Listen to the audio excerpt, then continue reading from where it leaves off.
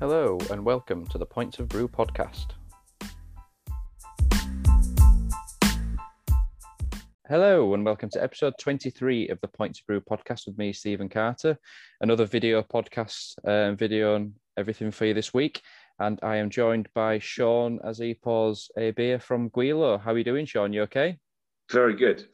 Thanks, Stephen. Thanks for having me on the show. And I can put it that way, very American term, but it's entertainment, hopefully. Yeah. No, thank you. Thank you for joining, mate. No. And it's the tropical lager I'm gazing at. It's always a good starter. And part of our core range that we brought into market about 4 weeks ago now. So it's fairly recent. And we're happy to be in the country, and we obviously are operating in tricky times, but the way is clear ahead. Hopefully, fingers crossed, touch wood, and all that. Vaccine programs going well. So we're quite lucky, really, in the fact that if you're a new entry to a territory as a beer brand, then we have had time to prepare ourselves and get our message to market right, and everything about our story, hopefully. So, we're just keen to support the on-trade as it comes back. Yeah. Well, this is it. Like we were saying just before we started, there's hopefully a roadmap now, and there's a light at the end of the tunnel, isn't there? So a lot of these conversations that I've had with people have been there's no end in sight, and now people have been keeping busy, but now we're just over a month away from hopefully some of the doors being open again, aren't we? So it'll the start of outdoor catering and things. Not everyone's going to be able to open back up, but some breweries, some tap rooms, some pubs will be able to welcome people back, hopefully, mate. So we're nearly there. We certainly are, and I think it's something we'll probably talk about throughout the podcast. But I think nobody really knows what the landscape's going to look like. I'm just wishing everybody well.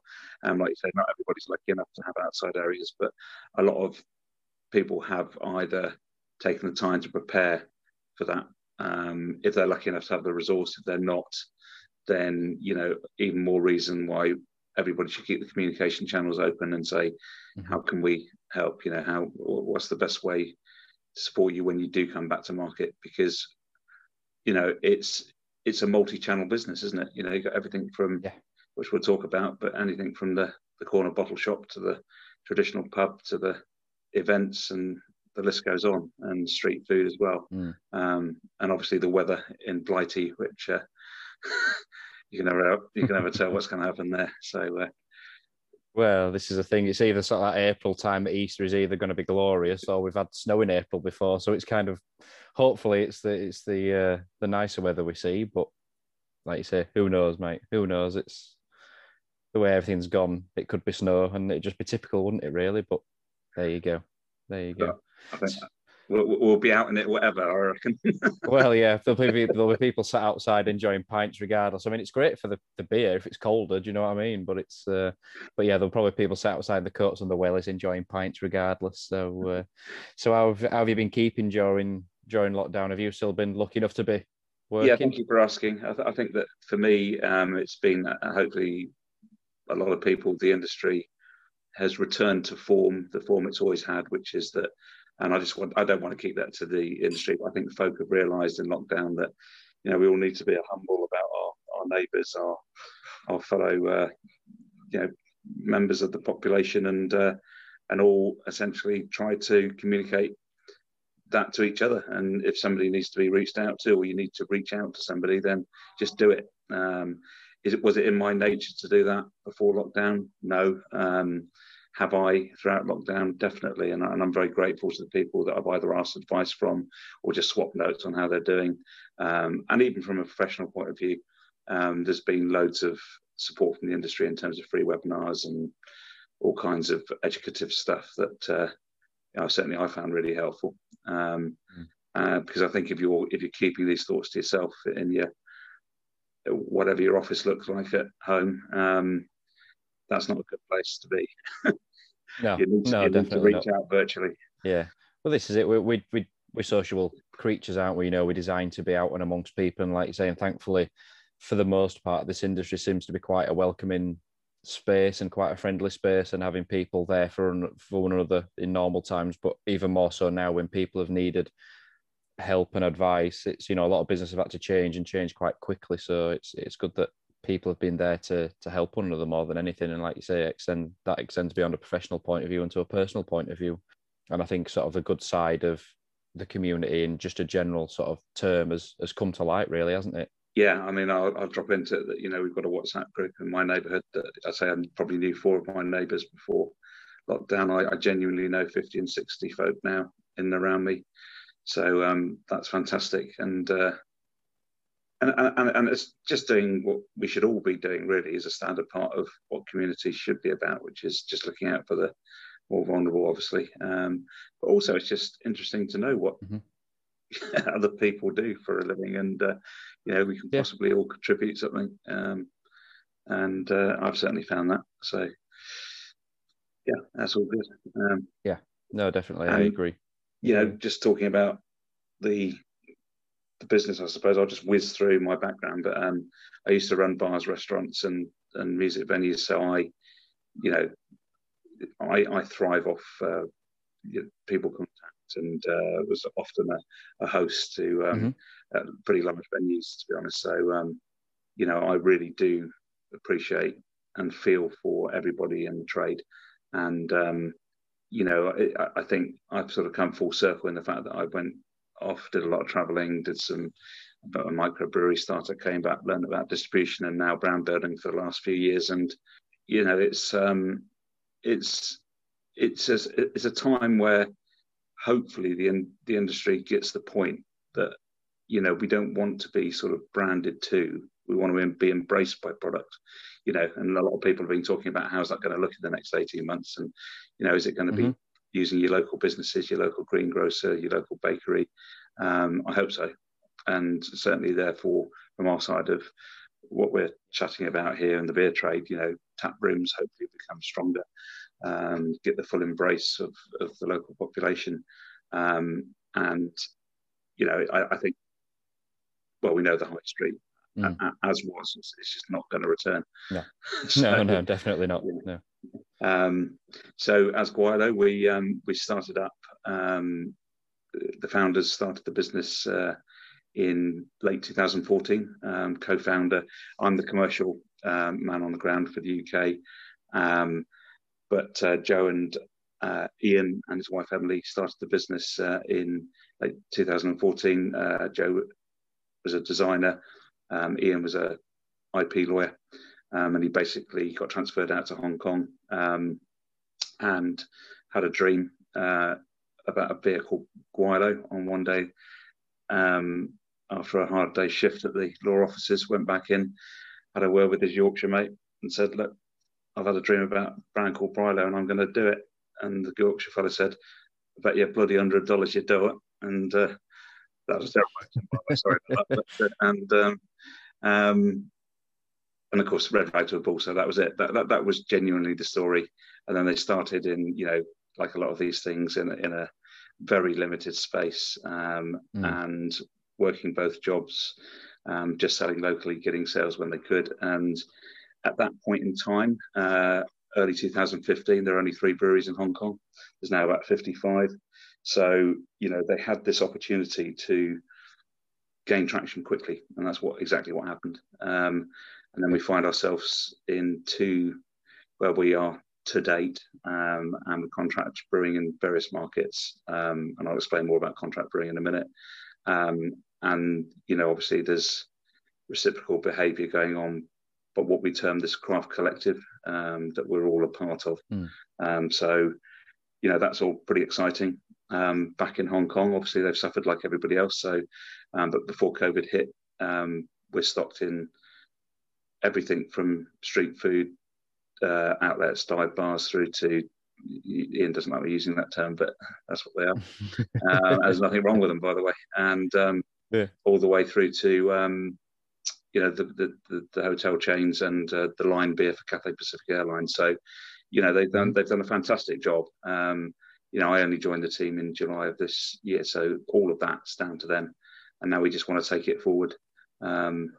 you know, in the UK clearly, and the UK has always been well, Ian and Joe are British born anyway, as his wife Emily. So we just want to become part of the UK community, respect what's going on here, and just try and join the party, basically. Yeah. It's obviously quite an opposite sort of journey, really, because obviously a lot of UK breweries are now finding that their demand is now sort of in China, Hong Kong, that sort of territories now, whereas obviously it's the opposite way around. Is obviously with you guys, you've built sort of that demand over there now, and then coming back over here to where the demand already was. So it's a bit of a reversal, but it's a nice sort of a unique story, isn't it? Really, it's not a case if we want to start something over there that you guys were kind of the forerunners, for a better word, of that sort of scene starting over there, really, weren't you? You're so spot on. It's brilliant the way you've underscored it, to be honest. I mean, you know, of course, we can reciprocally help our partners, you know, with distribution out in Hong Kong and Asian distribution in general. But you're right. Where we feel lucky is that our aspiration over the next 5 and 10 years is to be a Pan-Asian brand, you know, brewery that can bring the breadth of everything from not just Hong Kong, but Asian influence, you know, the food, the lifestyle, the colors, the noise, the flavors, and really, you know, put I suppose, a cornerstone into the UK. You know, Asian brands like Asahi, Tsingtao, all the rest of them have been here a long time. They're obviously global brands, but we think we're a point of difference because we have a genuine extended craft beer range, and we can take people on the Asian beer journey from, you know, a starter beer like our tropical lager through to hopefully some pretty fancy stuff. So there's an intent. I can't go into too much detail because otherwise I'm going to be a bit of a tease, I'm afraid. But we do have a collaborative program that will roll out over the next 2.5 years, working with, you know, European, Scandi, and UK breweries. And we have a fella on our team that we're lucky to have called Charlie Johnson. So he's like our oversight master brewer, and he runs a project in California called the Ronan Fermentation Project. And what Charlie does is he normally spends time with the head brewers. So and obviously works the kit with them, and then, you know, that becomes part of this contract brewing in market. And the reason for that, and people sort of have a view, and I always try to keep it simple. It really is as simple as we want the beer to be as fresh as possible. It's as simple as that. You know, I've worked with brands where I've imported, and the reality is, I mean, if you come from that part of the world, or Australia or New Zealand or other parts of the world, you know, you're looking at 6 to 8, 10 weeks before it's even landed. And then because we haven't got a full cold chain in this country, depending on what time of the year it's landed, you know, you can see that even if the beers are pretty stable, there's you know, they will lose a little bit of their freshness inevitably. So our contract brewing partner in the UK is Vocation for the core range, and that came about by personal introduction, basically. So and that's going really, really well. Couldn't have a better partner for the UK. They've tripled their capacity, have every intent to embrace the on-trade. Everybody knows that they're in retail heavily, but what people don't know is that, or they may know, depending on how much they follow them, but they do make some cracking beers themselves. But we're really lucky to have them as a sort of a joint partner with their brewing expertise. Well, I mean, obviously they're quite local to myself because I'm from Leeds. They're obviously Hebden Bridge way on, so Halifax. So it's, you know, half an hour, 40 minutes if that. But I think what Vocation do quite well is what you said there, Sean, is that they've got the networks there already for sort of retail distribution to supermarkets and further afield. They've got the capacity to do that, but then obviously they're, for want of a better phrase, more crafty arm of the barrel age series, the stuff that doesn't go in supermarkets. They've got 2 great channels there set up, haven't they? And I think they do that very, very well. I think they hit both markets very well, to sort of entry-level beers, for want of a better phrase again, but then to sort of more hardcore beers of the big barrel aged impy stouts, they do both markets quite well, I find. Oh, totally. It's remarkable what they're doing, and it has been notable, the stouts in the current series, I think, for about 4 and 6 months now. But people are always quick to, and I don't mean this. That's the nature of the market, and people always want something new, or they people's tendency, if I can put it that broadly, is to then say, "Oh, they're a bit stout heavy," for example, in vocations. It's like, well, no, they're just doing that test series and doing that well for a while, but they can turn their hand to all styles. They've certainly got the kit and the expertise in house, and also, frankly, I mean, with the sort of winter we've had in lockdown, there's nothing wrong with an imperial stout to keep you going. But I mean, I'm not a stout person per se, but I mean, it's the right time of year, isn't it? They've released the big stouts at the right time of year, aren't they? With all the weather that we've had, like you say, so it's. Yeah. And a lot of breweries do that. I don't think there's anything wrong with breweries doing things in seasons. Stouts over the winter, IPAs, New England sours during the summer. I don't personally see a problem with that. Obviously, they can do both whenever, but I don't see anything wrong with it personally. But like say, they do it very well. But there's always people that say they criticise, but a lot of breweries now, you could say, flip side, they do too many IPAs and too many New Englands. But it's certain breweries do certain things very well, don't they? Exactly. And that goes back to the collaborations where we're lucky enough to have a few relationships already. Obviously, always keen to meet new breweries, challenger breweries that are coming through, and all of that. And that's really, really important that we all keep our, again, this sort of embrace of each other going forward. And you can get some cracking new breweries, that just do a particular style just astonishingly well. And why wouldn't you therefore do a collaboration if they do sours particularly well? Well, why wouldn't you want to ask if you can politely do the collab with them? So it's still a very, very exciting time, especially for the consumer, I think. And again, in my mind, hopefully COVID has driven both by virtue of the way in which we will be buying beer, enjoying beer, and sharing notes on beer, all going to be driven, isn't it, by digital and everything else. And I think that's really healthy. I think that's really, really healthy, because the consumer's driving that.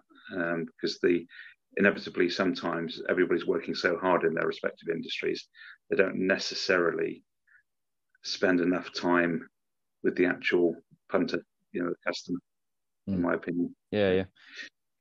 Which obviously has been harder this year and year and a half than it has any other year, because most breweries will be, or brewers even will be at events, trade events, festivals, whatever, and that's a way of engaging with the best way to engage with the user. Obviously, you've got Instagram, Facebook, Untappd, what have you, but then there's a lot of conversations that go in sort of the scene at festivals and pop-ups and takeovers and whatever that obviously hasn't happened now. So that's not been lost, but it's not been as engaging as what it normally would be. But hopefully, like I say, with what's happening, we're going to get that back very, very soon.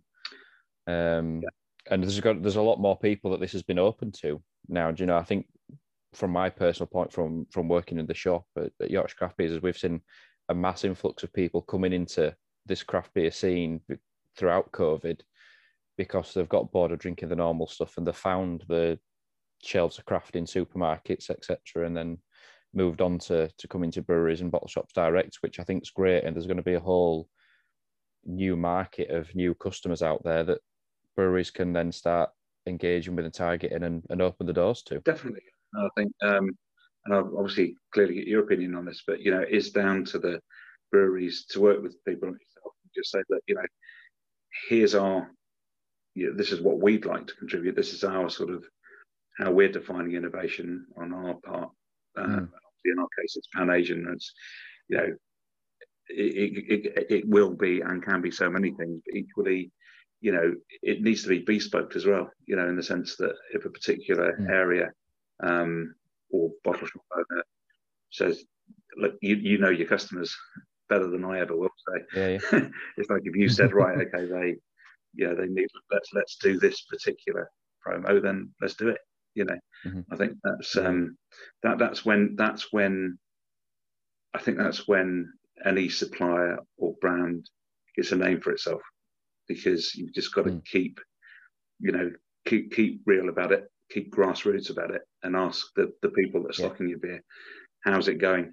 Because again, what happens too many times, and it happens in every aspect of the trade, is that, you know, the beer goes into, let's say, a pub chain, and then it's there, but the staff don't know anything about it. They're not being trained on it. And it's what I call the final 1 meter, and it's that bar top, and it's like it all breaks down, and no sales go through, and everybody's cheesed off. So, all that stuff's got to be engaged. Yeah, well, it's everyone being invested and knowing the product for the audience, isn't it? You know, and I was only saying this to a customer or a brewery this week, is that we like dealing direct with people and getting to know people in the industry, because, like I say, it makes a massive difference from stocking a beer to actually knowing a beer and knowing the brewery and knowing the history about it. Because, like you say, it's just that little touch extra that gets it over the line. Like you say, selling a pint or selling a can or whatever, it's just new beer.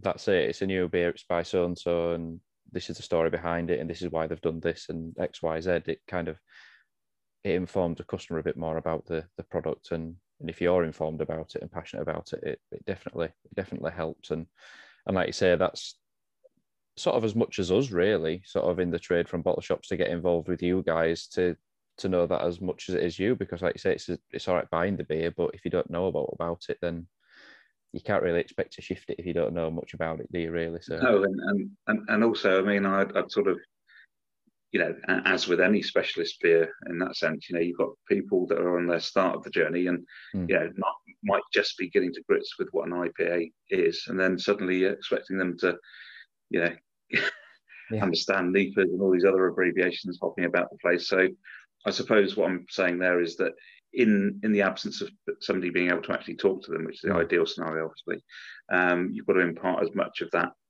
in your brand collateral, haven't you?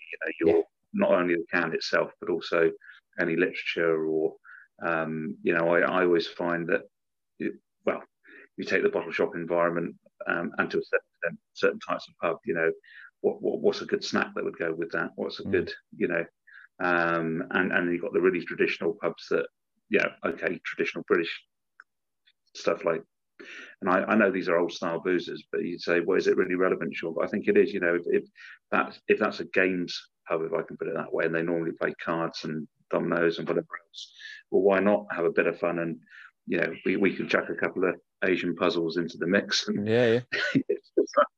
there's all sorts of opportunities. It's totally limitless. I feel. Yeah. You know. Yeah.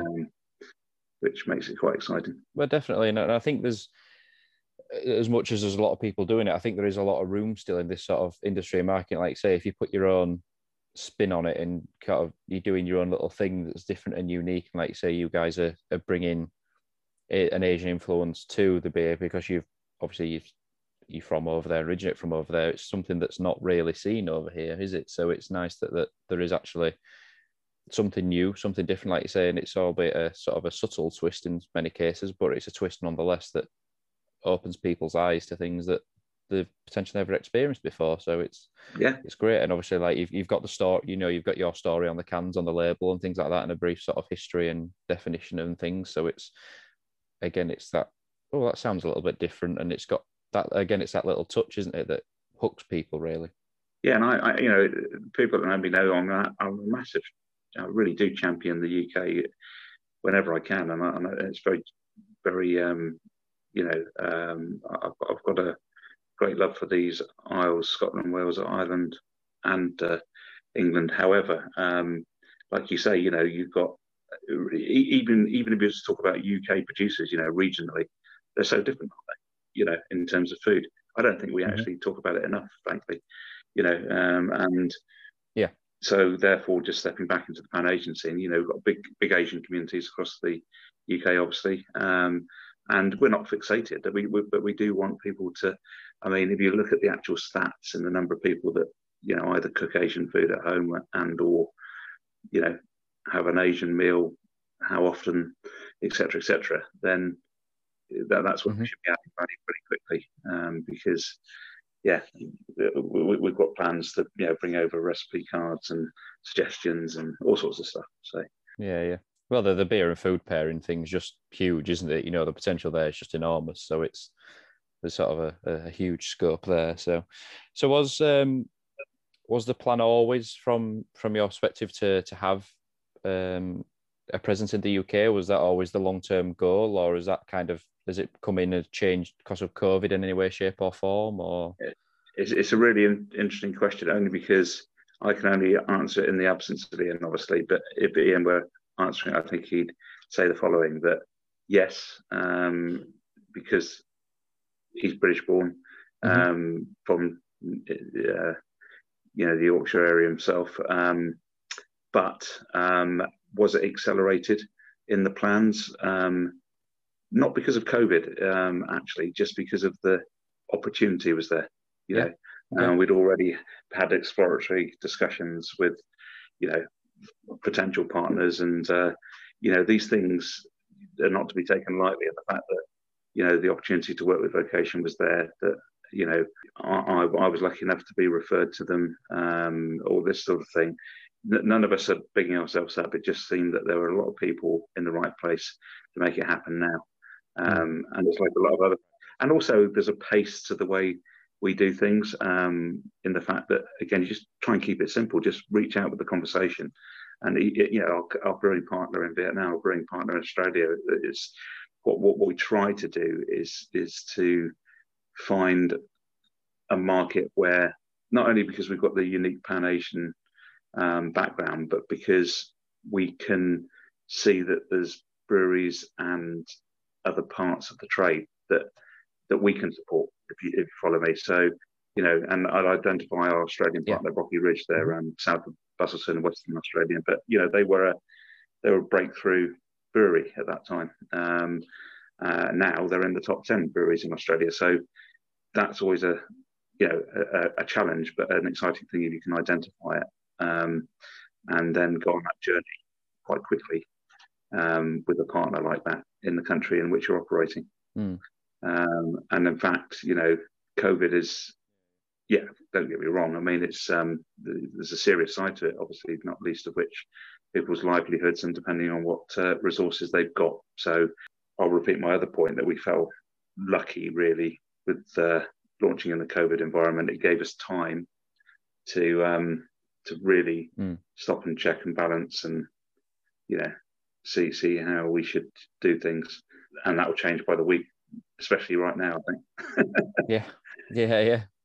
I think it's very, very difficult for breweries in particular to plan at the moment, isn't it? And and last year in particular, there were times where you couldn't even plan a couple of days ahead, let alone a week, 2 weeks, a month, 6 months, whatever it was.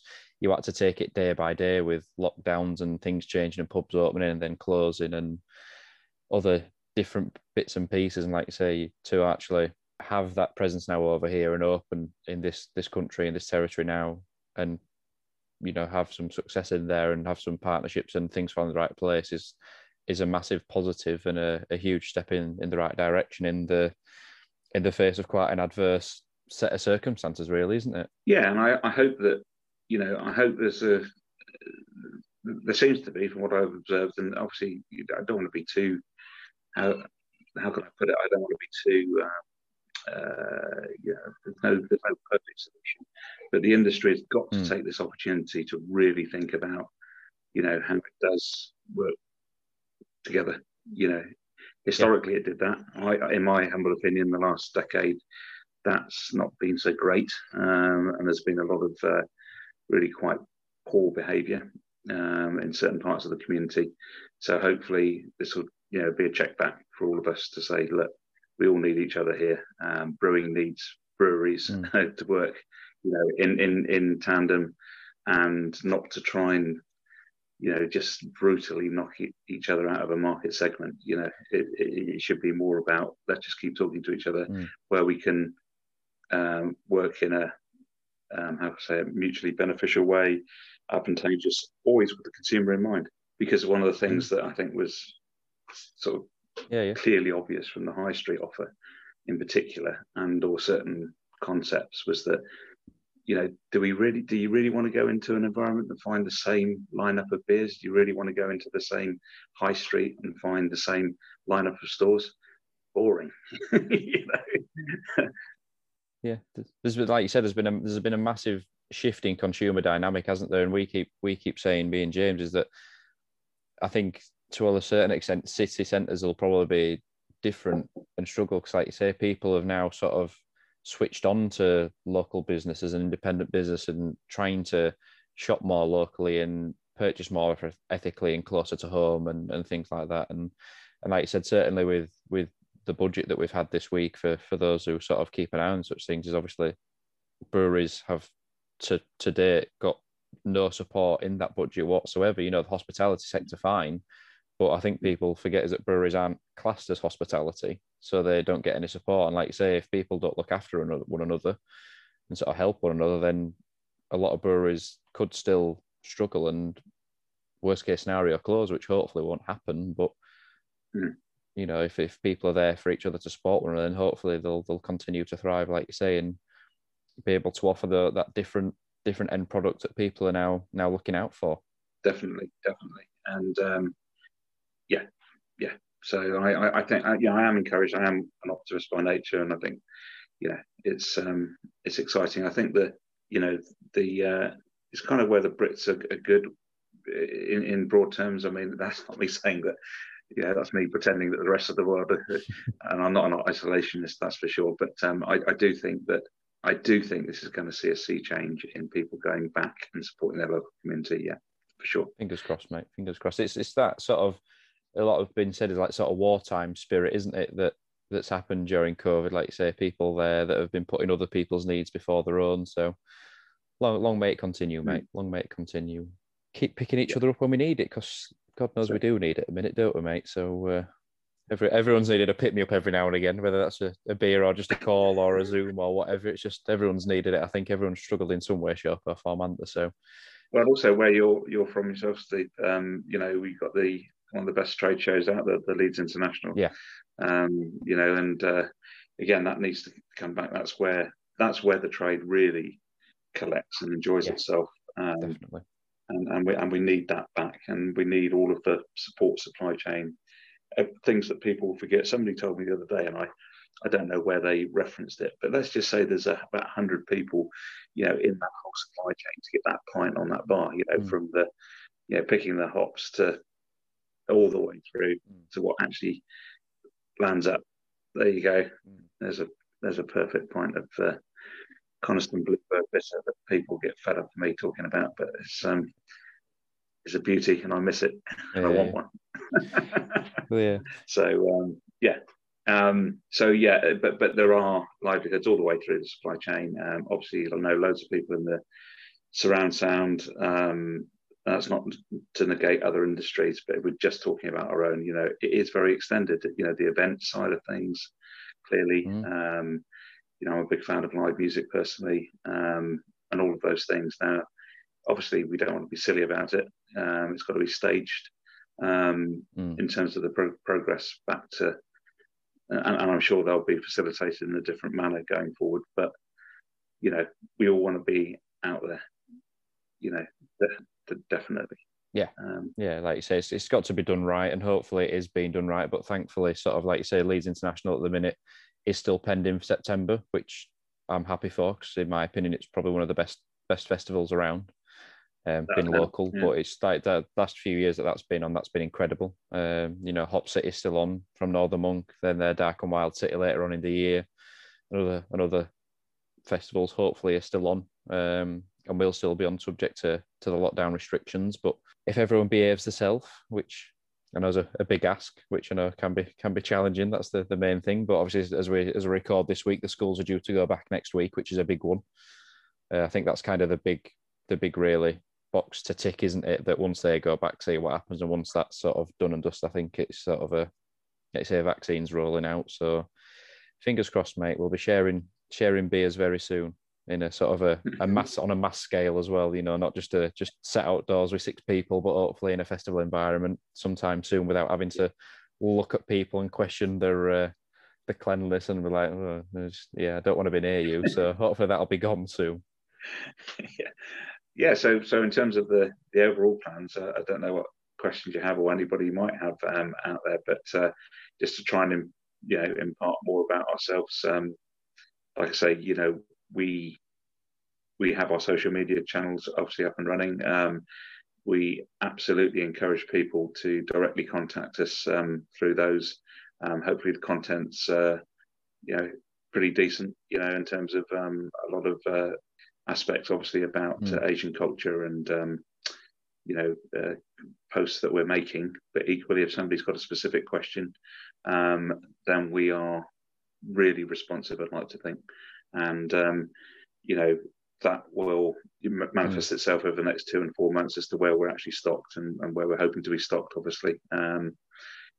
We don't know that until probably what I would call stage 2 activation, which is realistically May, for the greater and wider distribution network, so that we can get to all parts of the country and be stocked in all parts of the country, hopefully. But we're keen to. How do you find people sort of search in your opinion, for new product? Do you think it's a case of they go to standard sites? Do you think it's going to change? And obviously, because I'm involved in it, I think a massive part is social media. Like you say, like you mentioned there, is that you're quite active in social media. I think that is the biggest sort of driver behind it. And I think sort of it's a double-edged sword, really, from my own personal point of view, is that people are always looking for something new. They're always looking for either the next beer or the next brewery or things like that. And I think that's the biggest thing, is that they want to see what other people are drinking. And to a certain extent, going into bottle shops as well, I think we've got a big sort of role to play in that. Is that as part of that, is that as much as people looking for something new, is that it's supporting, sort of showcasing stuff that's local and sort of relevant, I suppose, in a way. And obviously, I think that's sort of and as much as knowing about the product is what we came back to earlier, is that to be educated about what we're selling. Again, not saying, it's a new beer by so and so, and this is the story behind them, etc., etc. I think that's the sort of the key to people finding about new products and people talking about new products, really. And I think that's the way I there's so many people out there that I personally find out about new things from being in the shop or from seeing people drink it. That's the thing, is that where I find it. Exactly right, and also I think that people can't get if they're interested in that particular brewery. But all these virtual tastings is fantastic, and you're actually meeting the brewer on a or one of the brewing team on those on those virtual tastings is a superb way of engaging the brewery, and you're literally getting it from source, aren't you? So doesn't get any better than that, really. And it also, based on what you said, when I used to run bars, it's I remember.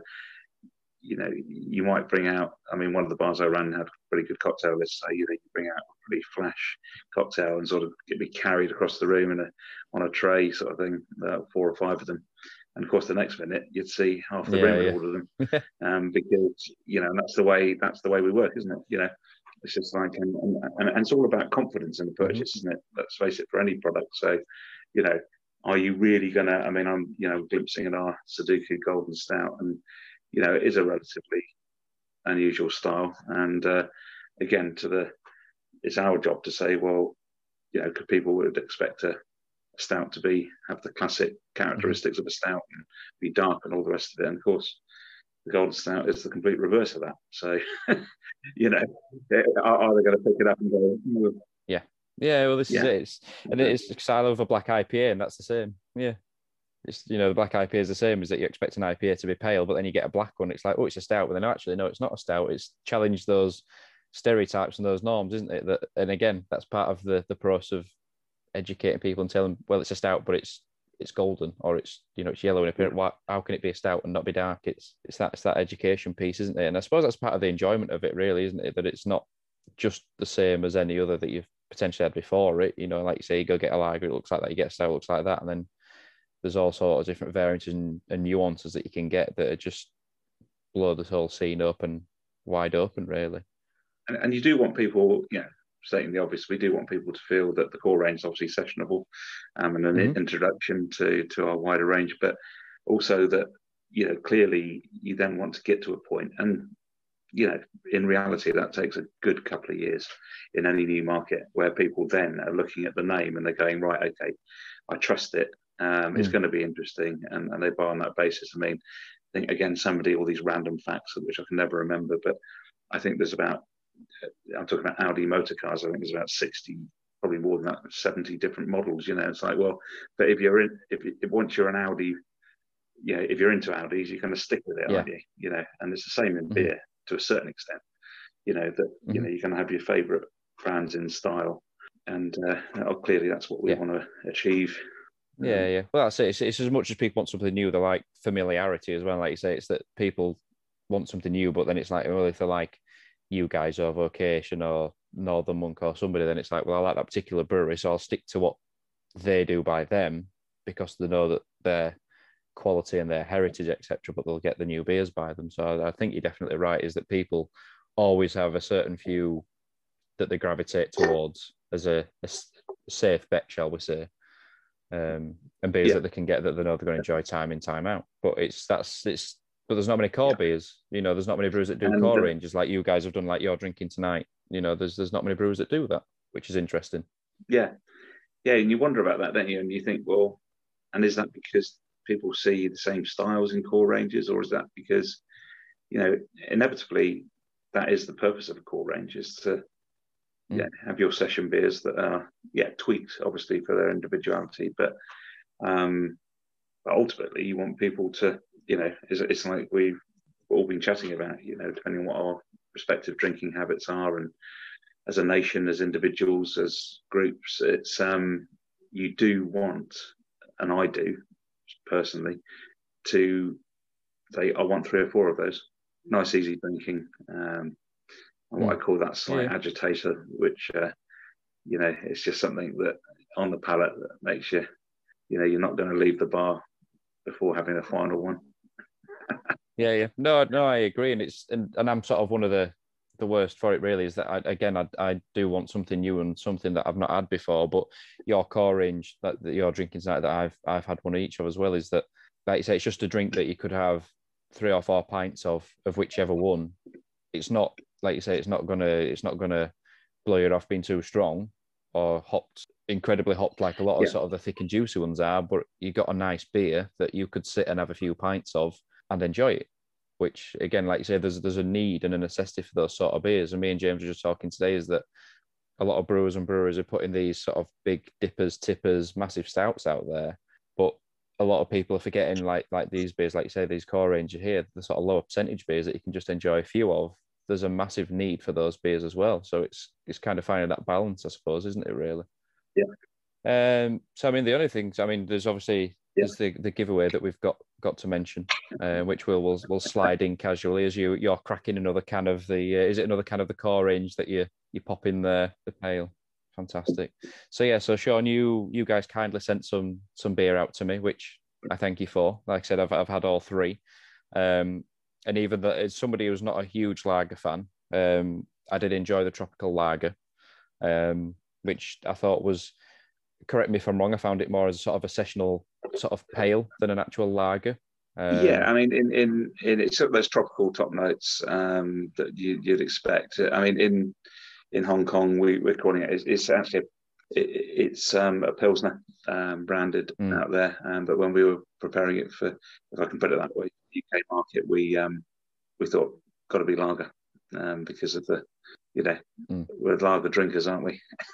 Yeah. Well, this is it. It's huge over here, isn't it? And it's got to appeal to people. But it's not just, like you say, it's not just a sort of a, for want of a better word, a run of the mill lager, but it's actually a lager that's got a nice, like say, nice sort of tropical flavour to it, but easy enough to drink, but one that you could just have a few pints of and just sit and sup it in a beer garden. So without a doubt, it's definitely differentiated. To answer your question, it's very, very different. I mean, our pale is extremely popular and is by far the biggest seller. But I think, again, it's a seasonal thing, isn't it? With clearly. So we're expecting big things out of hopefully the lager throughout the hotter weather. But it's really light. It's got it's dry hop with Yukono, and it's just got a tropical influence throughout it in terms of the sort of fruit profile. I don't want to sort of come out with our standard tasting notes. I mean, everybody's experience it's always fascinated me. It doesn't matter, whether you're a sommelier or just trying a beer for the first time. The reality is you're going to experience a different drink person to person and pick up on subtle differences in notes. And I always find that incredibly exciting. Somebody says, "Oh, I got a bit of strawberry in that." You're like, "Did you?" And I'm not going to pretend I did, because I absolutely didn't. So it's fascinating to me. But this one's sort of got more of the sort of what I'd call fuller citrus notes. It's a goodie. Yeah. And this is the beauty of it. Like you say, you're not there to say that somebody's right or wrong with what they tasted, but it's nice that, like you say, when you get that feedback, that as long as they've enjoyed it, that's the main thing. But when they've said they've got different flavors from it, that's the exciting thing, isn't it? That it's always incredibly annoying, isn't it? If somebody tries to and sorry, I apologise, because I'm probably doing what I'm just about to say people do, which is interrupt you. So I apologise, but I think that people, it's a bit like the slow food movement. It's like, what am I actually drinking here? What am I actually eating? And not sort of talking down to people, especially people who are beginning their journey on that. Not everybody's had the opportunity to travel. Not everybody's had the opportunity to try fancy food. Not everybody's had the opportunity to try, a particular style of beer. We're going back to beer, wine, obviously soft drinks. They're all included in that, spirits. So what you've got to do every single time, as I was always taught as a publican, was like, right, okay, they're choosing to be in my place. What can I do to tell them what I've got on my stall, basically, and make sure me and my staff know what it is, and go from there. People should never feel. It's the worst thing you can do, isn't it, to make them feel less confident? And then this from what you do. It's just like, what can I help you with? What can I? Well, this is it. It's like you say, you're not there to tell them that they're wrong or right. I certainly, and like I say, people ask you for recommendations, and it's like, I can recommend you what I've enjoyed, but that doesn't necessarily mean you will enjoy it. You should enjoy it, and then you get, you get used to people or you get a gauge for people. If like sort of what beers are like, then it's like, well, if you like this, then you should like that, and things like. It's not a guarantee that they'll like it, granted, but you get it's for different people's palates and flavor profiles of certain styles, types, beers from different areas of the country, from different countries and regions. Then it's very, very subjective, and you get to know what people should like, shouldn't you? So I think, like you say, it's always an education in some ways, because not everyone knows everything about everything. I certainly don't. There's always room to learn new things and to be taught new things, and I think that's, again, part of the beauty. Some people want to know the beer inside and out. Some people just want to know, is it a good beer, yes or no, and just enjoy a good beer. And again, that's the beauty of it. Yeah, and also I was really lucky on the beginning of my personal journey, which was I had this privileged opportunity to do some travelling and go to some of the great Belgian breweries, and also experience their the way in which they approach beer in their country, and it's just fantastic. You can go into a railway sort of station, effectively like a cafe, and have some of the greatest Belgian beers, through to fine dining. I think they've got the most Michelin star restaurants in the world. I think I might be wrong, but and for me that says it all. That they just treat it with reverence it deserves, but are actually subtly saying, if you feel like a Vestmalle triple whilst you're catching your train, have one. I think it, like you say, it's that appreciation, though. I think they appreciate it for what it is, and they're not just drinking it because they want to just chuck X amount of pints down the neck and just do it quickly. They're, like you say, they might have a pint of that or a drink of that, but then that's it. That's them, like you say, while they're waiting for a train or wherever. It's just like, but they'll have that to enjoy it, and that'll be them happy enough doing that, isn't it? It's different continents have different drinking habits, don't they? Which I always, again, find interesting and intriguing. Definitely. And I think I'm hopeful, actually, that that's how the landscape might change to a degree, is that we're going to see more evidence of street food, sort of street markets, deli, cafe type traders that have good beer ranges, including obviously wines and whatever else they want to offer beverage wise. But for me, that would be a big win, because it'll just sort of it'll widen the breadth of environments in which we drink. I'm not saying it's going to happen instantly, but I'd be interested to see where we are in 2 and 3 years' time. I do think and by definition of the community boozer, I'm talking about these Pubco-owned ones, which are so bland. I mean, they really are. Everything that we talked about earlier, where you go in and there's about 7 different lagers on, and that's it. It's like, right, okay, get me out of here. I don't think I think there's a shift to different styles of drinking environment. That can only be a good thing, frankly. 100%. And like you say, the sort of the wider it becomes and the more people get switched onto it, then pubs like that, who are, like you say, that have usually just lager led or mainstream led, if they see the demand shift, then hopefully they'll sort of cotton onto it and be like, well, we need to start offering something different. And then again, it opens it up to a wider audience, which we're not there yet by any means, like you say, but in the next few years, because of this, I think it might sort of be spurred on a little bit, but it remains to be seen. So, but with that in mind, mate, we'll what does your sort of 2021 look like as far ahead as you can plan anyway? What does this year look like for you guys? I just think it's to be ready. I keep using this word embrace, but for me it sums it up to embrace. Reach out through the right ways of presenting ourselves, both professionally, obviously to the trade, but to the consumer, and saying, look, we do have lots of options. We can and will support you in any way. I mean, just expanding on what I was saying. I mean, I think food halls and these sort of things are going to start to become, the box parks and all this kind of, that kind of all weather environment's going to become a lot more common as well. So we just want to be ready that whoever's making the entrepreneurial effort to provide these places, that we're in there as a beer of choice amongst a few others, but we just want to, I think people rightly so are demanding in that regard, and it's a natural human consideration that, come on, show me what you've got, show me some choice, and wow me a bit, so if we can help any operator, small, medium or big, do that, that's our aspiration. How will that be done? Well, we'll have historical brews that we can rotate out in market in limited batches. We would hope to have 2 limited batches in market in any given month of our range. I've talked about all of the innovative things that we're coming through, and without detailing them overly, we are snack accompaniments, food accompaniments. I like what various breweries have done. I always think about Signature Brew. They did their pub in a box. It's like, well, what will we be doing? There's a variation on that. Anything that in the take-home market now makes things more enjoyable for people. I was lucky enough to live in Oz for 3 years, and we know that the barbecue sort of take-home market is massive over there. To a certain extent in certain European cultures. So, we need to be aware of that and make sure that we're offering an exciting package, so to speak.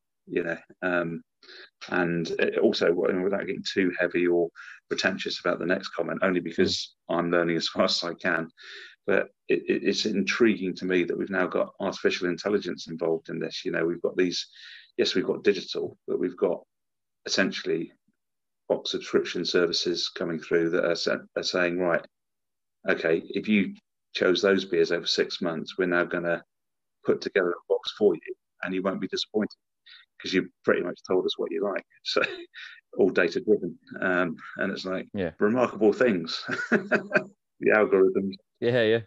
It's the start of the takeover, mate. That's what it is. It's the start of them taking over the world. But it's technology has a huge thing to play, and it's going back to like we were saying earlier, about how people find out about a new beer is the social media aspect of it. Is technology has changed massively over the last 4 or 5 years. If you even go back 5 years, the whole sort of Instagram social media thing wasn't necessarily a thing. It wasn't there. But if you dial it back to the last year or two, year to 18 months, whatever, it's just blown up, hasn't it? So it's technology has a massive role to play in it beyond just the brewing process and the techniques. It goes far beyond it, doesn't it? It's huge. It is incredible. It's absolutely fascinating. You know, there's the films. I think it was Minority Report, wasn't it? It was that predictive kind of. But you know, it's happening. It ain't going to slow down, and you know, and it's only going to get more sophisticated. And ultimately, I think that these things should grow organically anyway. What's the point in having, you know, something sort of marketed to you or thrust at you if it's like, well, you clearly, I'm actually really bored about that because you clearly don't know anything about me, and you haven't even looked at my ease of example LinkedIn profile, and you're trying to sell me, you know, carpets or something, you know, and obviously I'm exaggerating the point, but that is the case with food and drink, broadly speaking. You know, and that's why we all like to be. That's why I think and hope the landscape's going to change, where people can rove around a bit more. You know, these market spaces, these. And by the way, I am a huge fan. I can't begin to tell you of pubs, but I'm just trying to be realistic about, you know, how the landscape might change. And you know, don't get me wrong. I think the local pub at its best is just the top of the tree. You know, and I wouldn't want to see people not not engage with their local, but at the same time, you know, I think that was happening before COVID. I think we've seen a lot more micro pubs and a lot more sort of, and again, power to these people. You know, they're essentially saying, who was I talking to the other day? I was talking to an outfit in Doncaster, and we're just having this conversation. It's like, I'm never going to know anything about Donny, am I? I mean, fat chance I might go up there and join in with them once a year, but the point being that, you know, you run an establishment to suit your locals, give them what they want. Yeah. Well, this is it. You've got to give them what they want. I mean,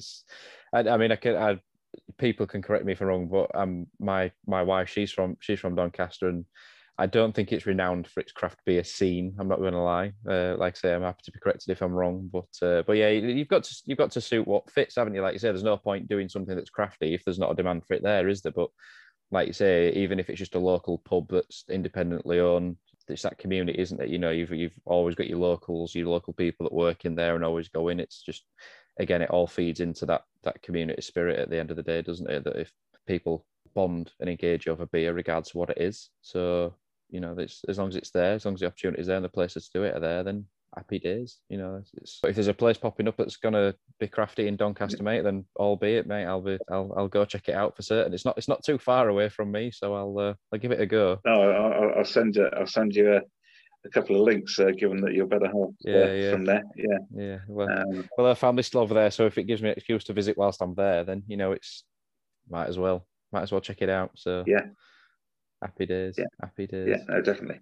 So whether you can say anything about it much or not, mate, the only other thing that I'm really going to say, obviously, kind of ties into that. Then is there any plans for you guys to have a permanent base in the UK, sort of a actual brewing tap room or spaces across the UK at all? I think you would always say that. I think that, you know, it's when opportunity beckons. I think that sadly, out of this crisis, you know, there's going to be a lot of venues and spaces available, and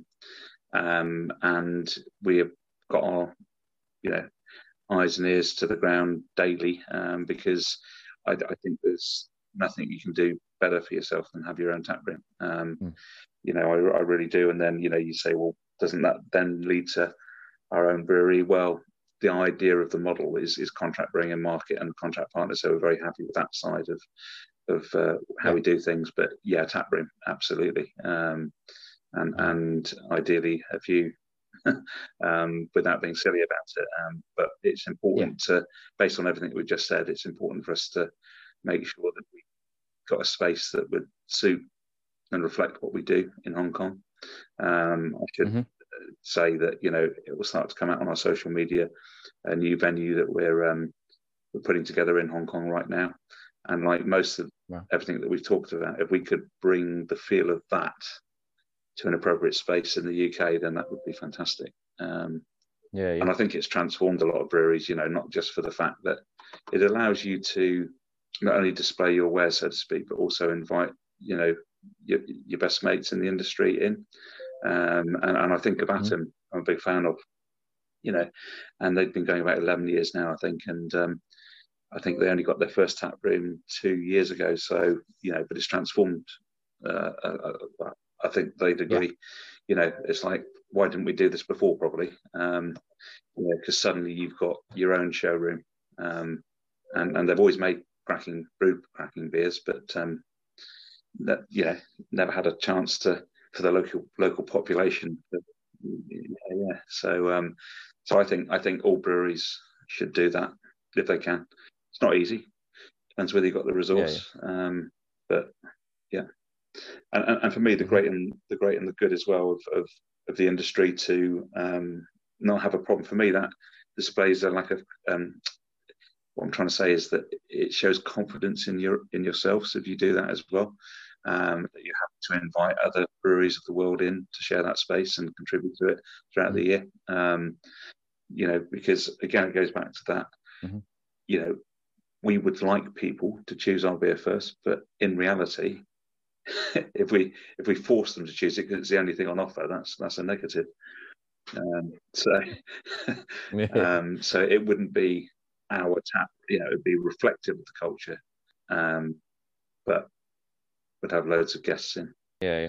I suppose the great example of that is what Vocation do with Assembly Underground in Leeds, isn't it? You know, it's a shared space between them of their bar, which has got a lot of their products on it, but there's 50 taps which obviously are filled by other people, but then it's a shared space with all the food vendors as well. I think that's a great example, like you said earlier, about sort of like food halls and shared venues like that. I think that's a great example of what can happen in a city centre or wherever, of people coming together and making a sort of a community-driven space. Absolutely brilliant, isn't it? You know, the more you think about it, you know, wherever you see that, it just rocks my boat completely. It's just like, you know, bottle shops as well that have street food relationship with a street food vendor. You can do promotions throughout the year. It's just tremendous. So, and I think from the consumer's point of view, you know, it's an instant fix for them, isn't it? It's like, oh, okay, you know, the bottle shop's doing a promo on our beers with a couple of you know, Asian sort of noodle dishes. Gosh, evening sorted, isn't it? Happy days. Well, this is it. I mean, I've said that there's plenty of places to go in Leeds, but I said you could quite happily just sit in Assembly Underground for that reason. You know, you've got all the beers, but then you've got different cuisines to match with it as well. You could sit in there all day and not get bored. You won't be short of options in there. It's like you say, it's just great that there's that opportunity now for people to work together and bring those opportunities to the fore. So hopefully look forward to seeing you guys do it sometime too. Well, I look forward to beer with you, mate. Hopefully it leads into in person, mate. That would be terrific. feels like a dream at the minute. It's not like it's a plan. It feels like a dream still, doesn't it? It's just fingers crossed and everything goes smoothly. But yes, hopefully it all still goes well, mate, and it happens. But yeah, it'd be good to share beer with yourself and get to see people, that a lot of people that we haven't seen for, like say, a year, 18 months. It's been a long old time, hasn't it? That's the strangest part. I feel for everybody. I really do. Boy, oh boy. You know, family obviously being the most important, but crikey, you miss your mates. 100%. Yeah, it's not the same, is it, doing this really? You know, it's just having a chat on the phone or by Zoom or whatever. It's just not the same, is it, mate? So yes, the big wide world will be ours again soon, hopefully, mate. Fingers crossed. So going back to the giveaway, I think we segued quite a bit from there, didn't we? So yes, we've got a can of each of the core range to give away. And again, thank you for sending these over. So we've got for the people who are watching the video, we've got a can of the tropical lager. We've got a can of the session IPA, and we've got also a can of the pale ale. Oh, there we go. And then a nice snazzy matching glass to go with it, which the other glass, by the way, I was toying between which glass to give away, between the tumbler and the pint, but then I think the pint glass, is just something about that pint glass that I had to keep hold of. I think that was just a nice pint glass. It's just, do you know it's weird, do you know when you get a nice pint glass, it's just nice, it just feels right, and it's just well made, it's quite sturdy, it's not a flimsy pint glass, it just felt it felt proper. It felt proper to drink out of. So yeah, definitely wanted to keep hold of that. I So do know yeah, what you mean. so these are to give away, mate, to one lucky listener or viewer. So I said we'd do this as an incentive for them to listen along with us. Is we would have a key word or a key phrase for them to quote to me to be entered with a chance to win it, mate. So have you thought of a key word for them to quote to me? Keyword to quote to you. Putting you on the spot. Yeah, and you have, and you think I'll be prepared for this, wouldn't you? I'm going to say the keyword is Sudoku. Yeah, perfect. Fits in with the theme of the last series of beers as well. So on topic. Yeah. Perfect, mate. Yeah. Perfect. So on that note, mate, a question that I hadn't prepared or had got scheduled in, the game series or the board game series it had last time, is that sort of the way forward that you're going to bring these out? They'll all share a common theme, or Yeah. I mean, again, we wouldn't make it boring, or but it's like everything else, got to keep mixing it up. I think Siren, to quote a brewery, do this sort of thing very well. And they'll do a series for, say, Easter against Christmas against. So we're going to come up with different series, but yeah, this one's going to be over the next few months, and we'll have its educative elements. I'm not a puzzle expert by any means, so we'll be bringing a variety of puzzles and games to our followers, and they can actually solve them in person. So if you took the Sudoku, obviously that is a puzzle to be solved, numerical puzzle to be solved, and we've had a few people send them back completed. And say, what do I win? yeah. So there'll be a variety, but the game series and a variety of other series that we're bringing through. Excellent. Look forward to it, mate. Look forward to it. And I think that just about brings us to our hour mark and to our conclusion, mate. There or thereabouts. So all that's left really to say is thank you for joining, mate. It's been nice meeting you virtually, but like we said, hopefully we'll be able to meet in person sometime soon at Leeds International or wherever we may cross paths. Without a doubt. I appreciate the opportunity. Obviously, I will inevitably do that. Reinforce that, not sales pitch, but just encourage people to follow, obviously, our Instagram, Facebook, and Twitter accounts, which is at Guido Beer UK, and myself individually at Beer Agent Sean SEAN. And the reason I dropped myself in there is because I'm an egotistical maniac. No, so I like to answer personal questions. If anybody, we always put it out there that there's somebody to reach on any given day. So, especially as people are first getting into the beers, or they've got a particular question, for that matter, about anything Asian, not just about our beers, but if they're saying, well, if they've got a favourite Asian restaurant in Birmingham, and they say, well, are you going to be stopped there, or you should be stopped there, or I'm just as grateful for people suggesting things like that as I am to answering questions, frankly. Yeah. Well, that's it. You can't hope to know everything, can you, or know of every last little venue or anything, could you? So it's, if people are willing to sort of help you out, then it's good that you've got that opportunity, that open door for people to do that. It's not a lot of places would do that, so it's nice that you do welcome it, really. Yeah, definitely. Yeah. And I just want to thank you, mate, for the opportunity. And no, thank you. Most enjoyable. Very. Yeah. Very casual. Yeah. Well, that's it. Like I said to you earlier, is that the last thing I want to do is you come on here and feel like you've been interrogated. Like you're in the spotlight of some sort of game show or quiz show or like a life stories sort of thing. But I just think it's just a nice to have a chat to new people, different people about beer, and just for people to listen in, like they're almost engaged and involved with it. Do you know what I mean? So it's nice that we can do this and do it in person sometime soon. If we can do it with you guys when you're out and about in the field again, it'll be great to actually record and physically be together and share some beers actually in person, mate. So fingers crossed. Like we keep saying, it'll be happening soon. And just a reverse question, if I may, Steve. But favourite venue yourself in Leeds? Have you got one? I don't think you can go wrong with North Bar. No. I don't think, like I said, as much as I love sort of location, North have got a great tap room now. White Locks, Turk's Head, they're fantastic. But I think from a sort of almost like a heritage point of view, really, I suppose. North Bar, from we've been there so long, it's only a small venue, granted. And during the summer, it does become a bit of a sweatbox in there when there's quite a few people in there. But I think it's just a great little venue. Yeah, there's quite a lot of history in that place, and it's great that they're so passionate about it. And there's such a variety of beer in there as well. You know, cask beer, keg beer, everything. They kind of do everything under one roof, I suppose. So it's yeah, I'd say North Bar probably. That's brilliant to hear. Brilliant to hear. Huge fan of theirs. They've done fantastically well, and yeah, always contributing. They are, you know, without sort of being over the top about it, they are sort of people I'm talking about. Open, fully engaged, happy to help. Yeah, well, this is it. It's great operation. Yeah, they're just nice people, which most of the part is this space. But yeah, I think I called in there once, I think, very, very briefly when things went back to normal-ish last year. They had the blocked part of the road off to allow people to have seating outdoors to sort of ease it. But yeah, hopefully it'll be opening again soon, opening the doors again, because it would be just nice to just go and sit in there and have quite a few drinks in there, definitely. And Bunderbust. Yes, yeah.